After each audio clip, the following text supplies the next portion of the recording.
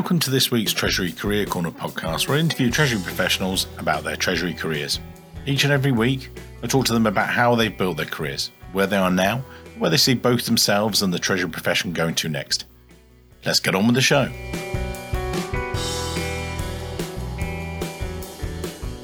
This week, we catch up with Royston de Costa.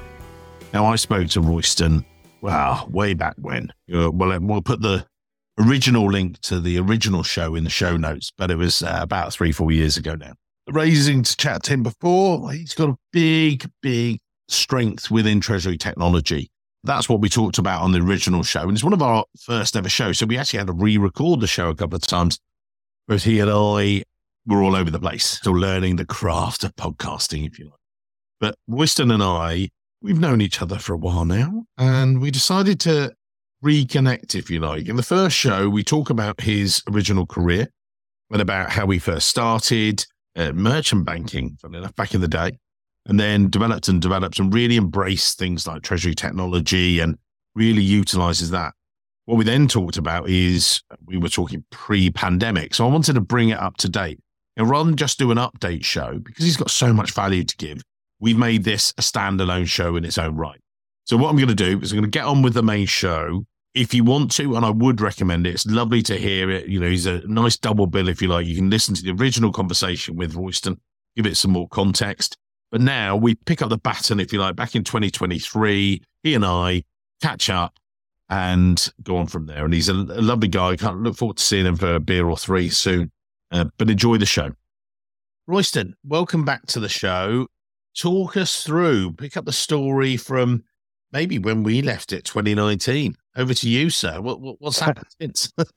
Well, thank you, Mike. This is a pleasure to reconnect with you in this way.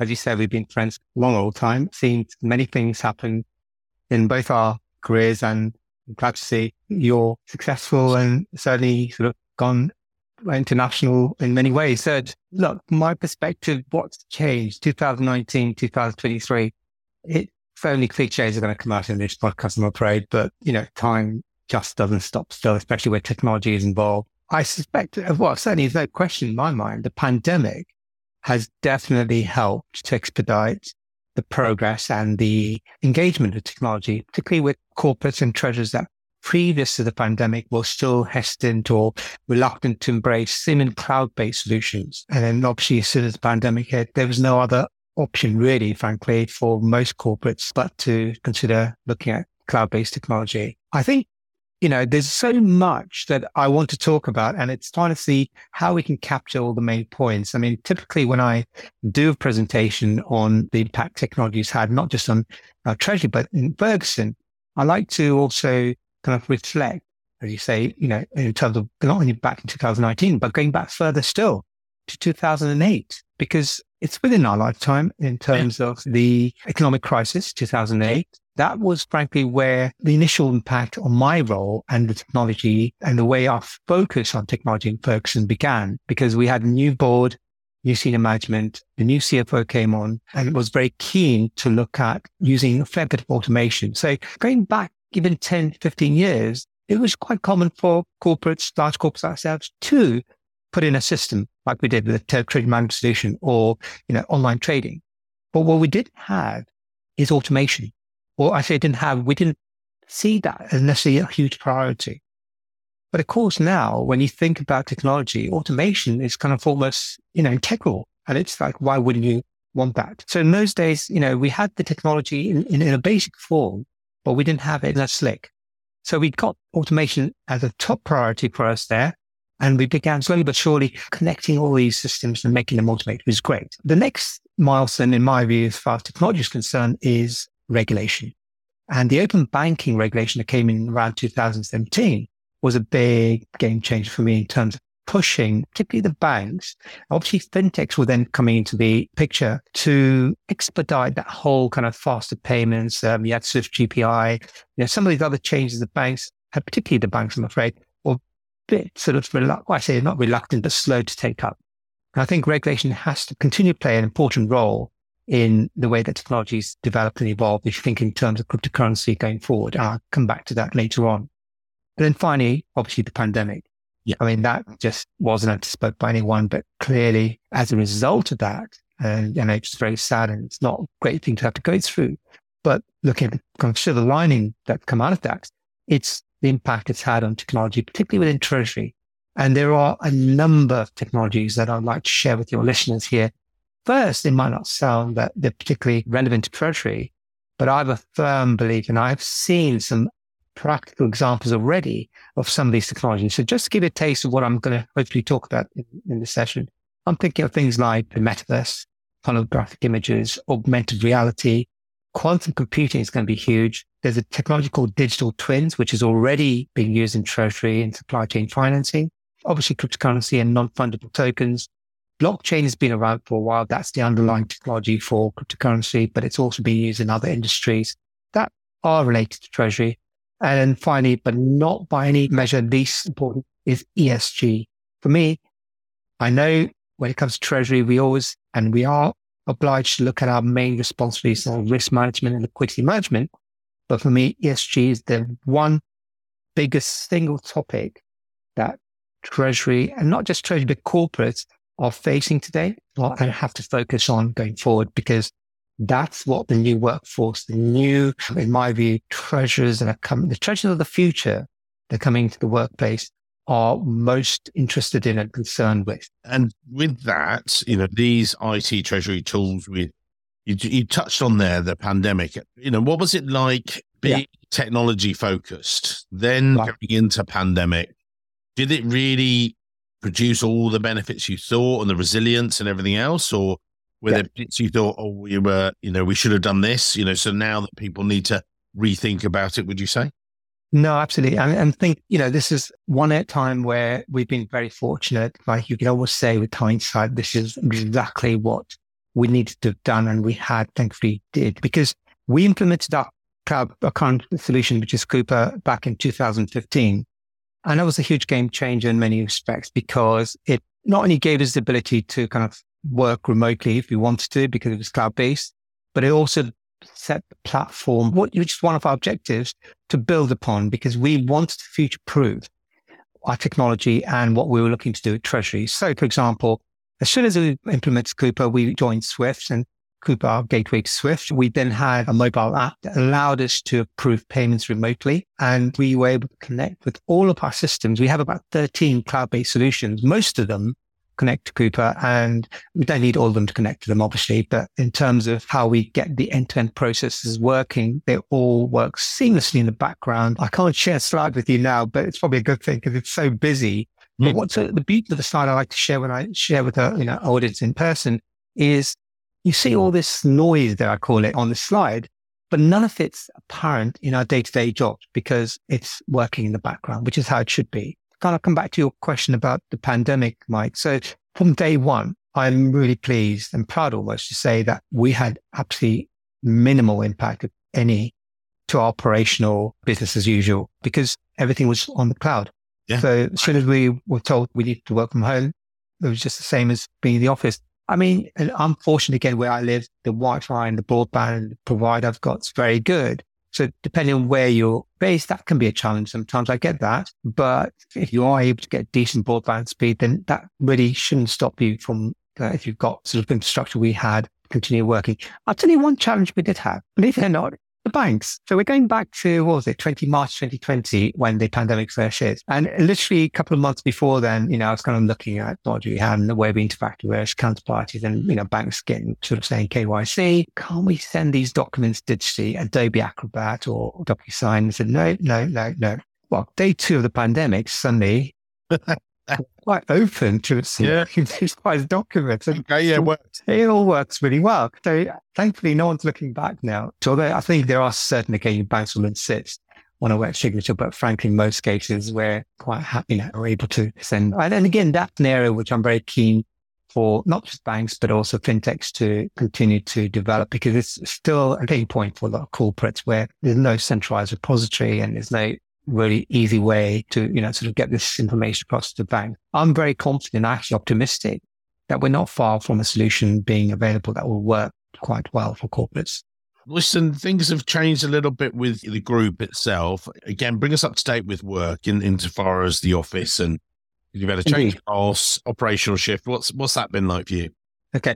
So for your listeners, in case they probably might not be aware, I've been with Ferguson 21 years this year, done a number of roles within Treasury in that time. So when I first joined, it was Wolseley in those days. I joined as the assistant treasurer in charge of cash management and for the group. And we're a very small team in those days. We did get to the point where I think we were in about 28 countries.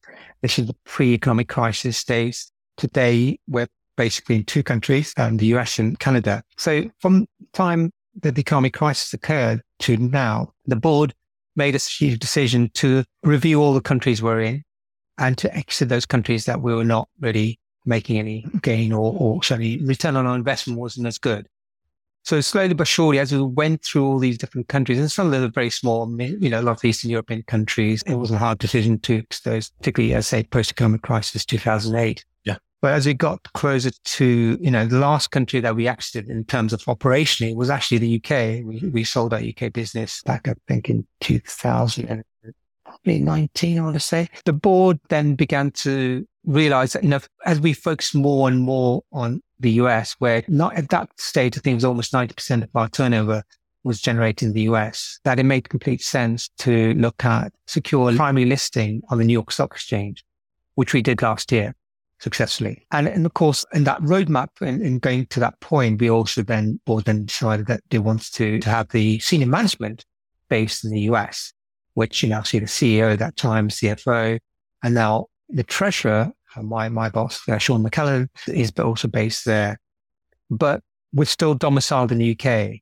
So therefore, my current role, which is really responsible for the UK loan structure and I continue to be responsible for the group treasury technology and obviously a few other areas as well. I need to still be based here in the UK. But this is again where my technology has a huge part to play in the way, not only that my role exists and it interacts with my colleagues and my boss in the US, but I think a lot of other corporates have seen this kind of dynamic play out. And I'm sure you've seen this in your industry, because I know it does matter sometimes where you're based, and obviously going to the office is important. But fundamentally, I think the future looks very much agnostic in terms of treasury roles where you're based. And you can work remotely and you can work pretty much anywhere. And in fact, we've got colleagues in the US at the moment who aren't actually based in the office.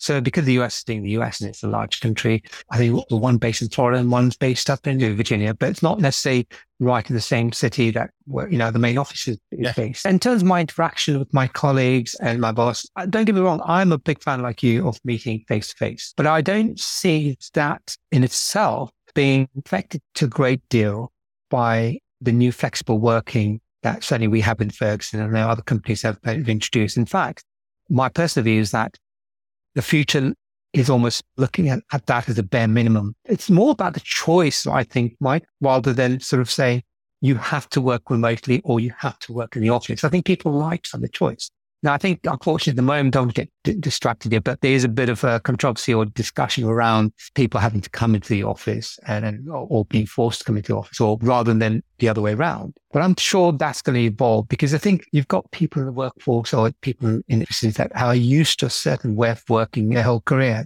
and probably even the bosses. And so the whole kind of concept of trying to embrace this hybrid working style, and it's not for everyone as well, by the way. I do understand that, it depends on your circumstances. I'm fortunate. My children are much older. They've graduated. I've got my own home office. There are very little distractions or obstacles for me. It's no different for me to be in the office. The one thing I will say, absolutely, and I do go to the office for this at least once or twice a week, is to interact with other colleagues. The problem with that as well, Mike, think about anyone's schedule. I'm sure yours is probably just busy as mine. When you go to the office, I tend to find sometimes that most of my time is taken up on Zoom calls or meetings online. The amount of interaction I might want to have or think I'm going to have with my colleagues in the office is minimized. So sometimes I feel scheduling that time either in the office or certainly online, and certainly in terms of online interaction and relationships that I've developed through the pandemic, have been a lot more, dare I say, deeper, but, better quality than I would have normally had if I was in the office. But that, I don't want to get too, say, distracted by that, but it's an important point, because I recognize a lot of people are looking at that at the moment. And so I don't want to run out of time today. And you've touched on a lot of great things about putting the technology piece as well. Way back when, I originally threw this question at you, Treasury technology, why bother? And at the time, it was like, bloody hell, and you went back and stuff. Now, looking back at it, now you've got cloud-based solutions, you've got automation. Where are we going next? What are the next things that you guys have embraced this technology? It's helped you through COVID and everything else. But now, what's the next evolution? I used to talk about this. I haven't talked about it in a while, but I used to say that treasury professionals like yourself who are very systems focused and have got technology in their back pocket, you're being pushed forward by the CFO in a nice way to say, right, can you filter through these other things for us? I saw a posting just yesterday about crypto and, that sort of gone to one side a little bit, but people are now starting to pick up a bit more blockchain. But all of those aside, what are the technologies you're seeing that people need to think about in a strategic way for Treasury? What does Treasury need to be thinking about technology-wise coming at us now?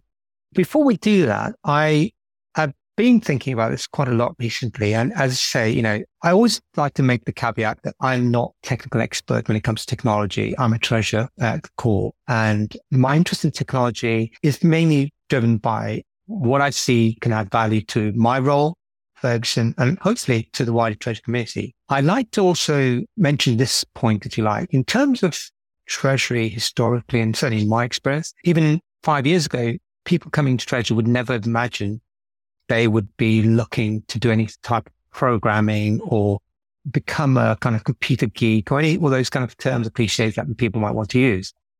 I think today, I don't like to use the word programmer because it immediately kind of gives you a stereotype, at least for me it does. And frankly, I think whatever discipline you're in today, especially if you're a Gen Z, someone who's coming to the workplace in their 20s or whatever, that's not a stereotype or unless a concept alien to them. And so what I'll say is that core of what we need to think of in terms of treasury is we need to be open to the future involving some level of programming. Now, I would quickly caution or emphasize that when I talk about programming, there are different levels of programming in my mind. Now, I'm still not necessarily referring to the kind of very detailed kind of technical programming that some of the Python, some of these other languages that people are familiar with that we use. That's nowhere, I haven't got actually nowhere at all. I wouldn't want to oversimplify, but what I'm trying to get to, I guess, is there are a myriad of applications that we all use every day that we don't think twice about the fact that on a very simplistic level, we are programming. If you think of, for example, pivot tables in Excel, or if you think of macros, and some people are very proficient in them, that's a level of programming. It might not be sort of many complex as the likes of Python, but it is. And the reason I'm saying that now is because Microsoft have provided tools for us to create our own apps, literally.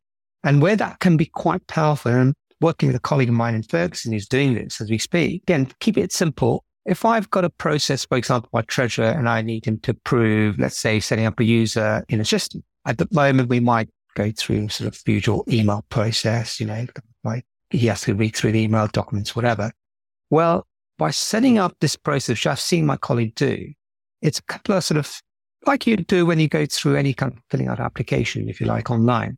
You tick a few boxes, and that goes off to the person that you wanted to go to. All they do is review it, whatever the backup that's provided, and then they can say approved. And it's literally an app that you've created that they can use to interact with you. Again, I say it's a bit crude, but if you've got that potential happening today, imagine the possibilities tomorrow and the after tomorrow. And I hadn't even touched on some of the organizations that I know treasurers are already looking at and have qualified with stuff like the Open, I think it's the AI University, or I think it's called Open AI or something like that. But anyway, there are organizations out there that provide programming qualifications, not high level, but certainly enough to allow people to kind of create these routines that can automate some of their more complex treasury functions. So that's the basics to start with. I'm going to quickly cover some of the other technologies that I mentioned earlier to you, Mike, in terms of the metaverse, augmented reality, quantum computing, digital twins.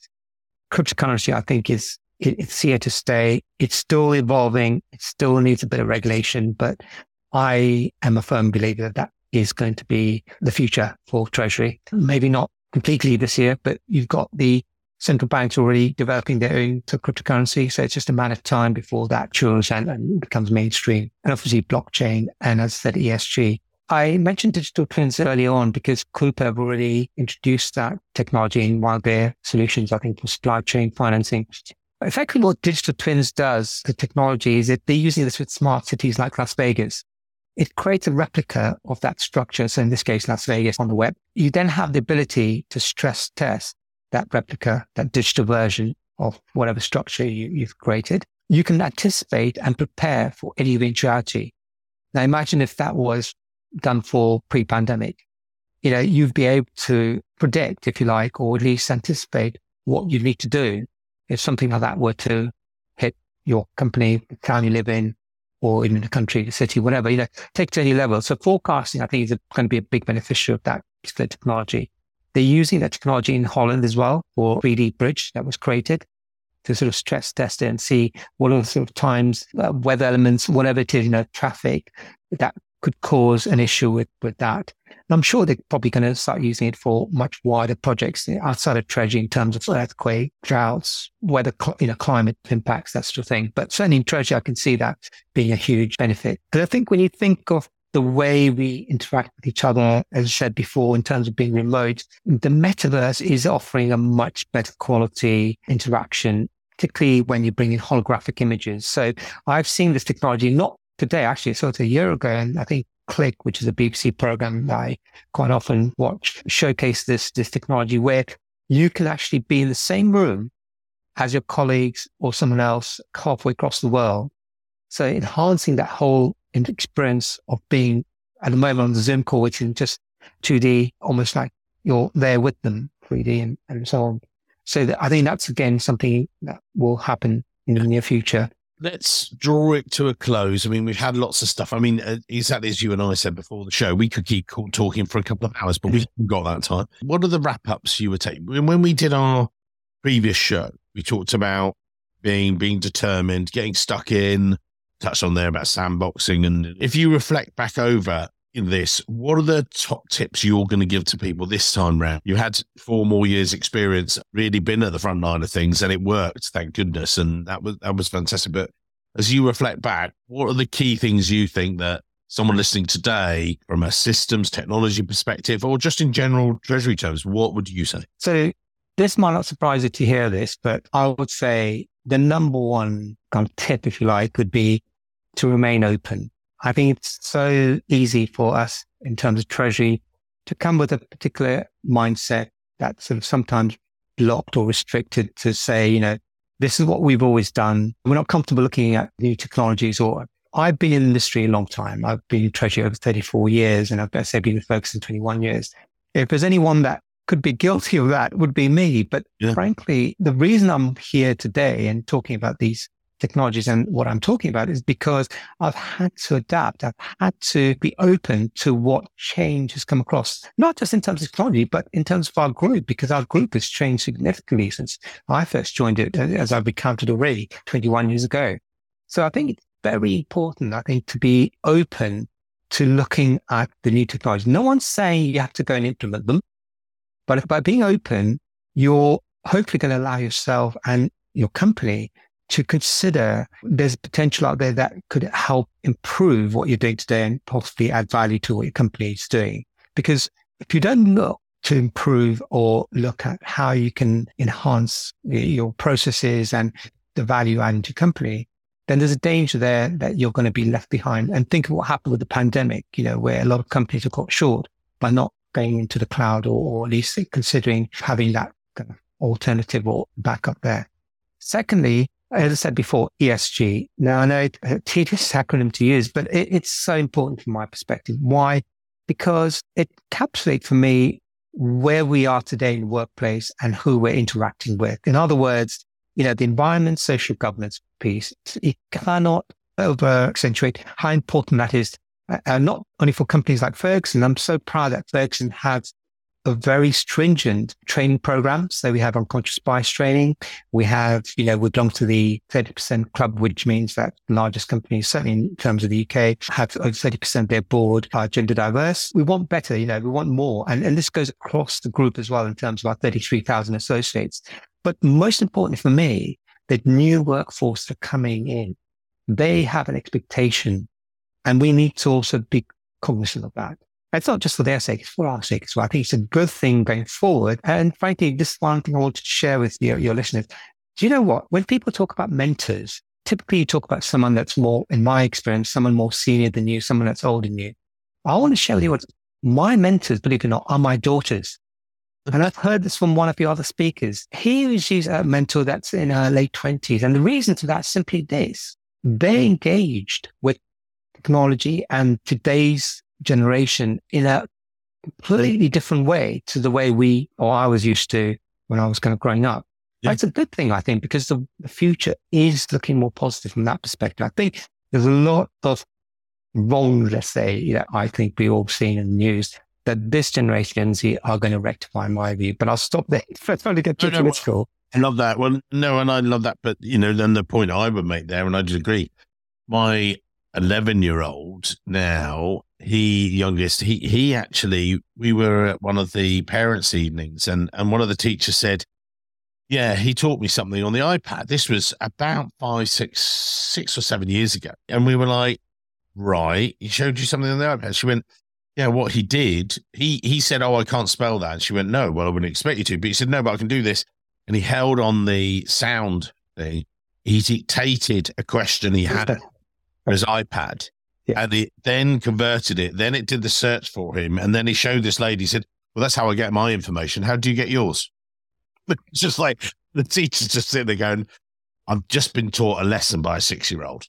And she was like, he's very advanced. And I said, do you know what? And he's always been like that. But you're exactly right. It's because he's grown up with that in his hand. You and I didn't have that. We didn't have that access to technology. But I think this is the norm.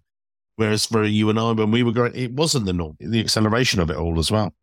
And so often when we've grown up, when, people have been introduced to something new, it's quite convenient. And I'm not saying it's your listeners, but certainly in my kind of experience to say, well, I don't need to know about that. I'm too old for that. It's generally kind of the rationale comes up. And to be honest, I don't think there's no question of shame in my mind of accepting or admitting that you don't know something. And this is the thing about learning, right? So this is my last point I would share with your listeners is I came across a company. Actually, I think pretty sure it's not confidential. It's Ford, one of the conferences I attended. And the treasurer there shared at our round table that he includes as part of the objectives of his team that they spend at least 20% of their time per year looking at innovation, which I thought was quite radical at that time. And this is going back a few years. Yeah. And I think that's so important. I mean, admittedly, we could argue that that's normally part of everyone's job to kind of look at, potentially new solutions or enhancements, whatever. But to have it as an objective, that's quite impressive. That means that they actually go out of the office. Now, it could be attending a conference or it could be, sort of they've seen the solution and thought, well, I want to go and hear what they have to say. But that 20, well, it doesn't have to be 20%, it could be whatever number you want to make. But the concept's there, which is being open to looking at what you can do to improve your role, your processes, and obviously add value to your company. Brilliant. We're going to wrap it up there, but I think a lot of people actually just by listening to that will, if they're reflecting back on their teams, that's what they should be thinking about. So, Royston, thank you for again sharing some top tips with an amazing audience. It's much better than we were 3-4 years ago. Well, you were a great guest then as well. I've got better as well. Much more comfortable and really grateful for your time. Thanks very much, sir. No worries. Thank you, Mike. Appreciate it. Hello, it's Mike here again. I hope you enjoyed this week's show. If you did, then maybe you want to follow the show or subscribe depending on where you listen, whether that's iTunes, Spotify, or another great place to listen to the show from. It's totally free and means that you'll be the first to see each and every week when we release a new show. And maybe whilst you're there, you could even leave a quick review. Reviews and ratings are among the most important metrics for a podcast to effectively rank. And as you can probably appreciate, the podcast is a lot of hard work to produce every week. It'd be amazing. Just take, say, 20 seconds, leave a quick review of my amazing guests and their great career stories. We'd really appreciate it. Thanks very much, and I can't wait to see you soon.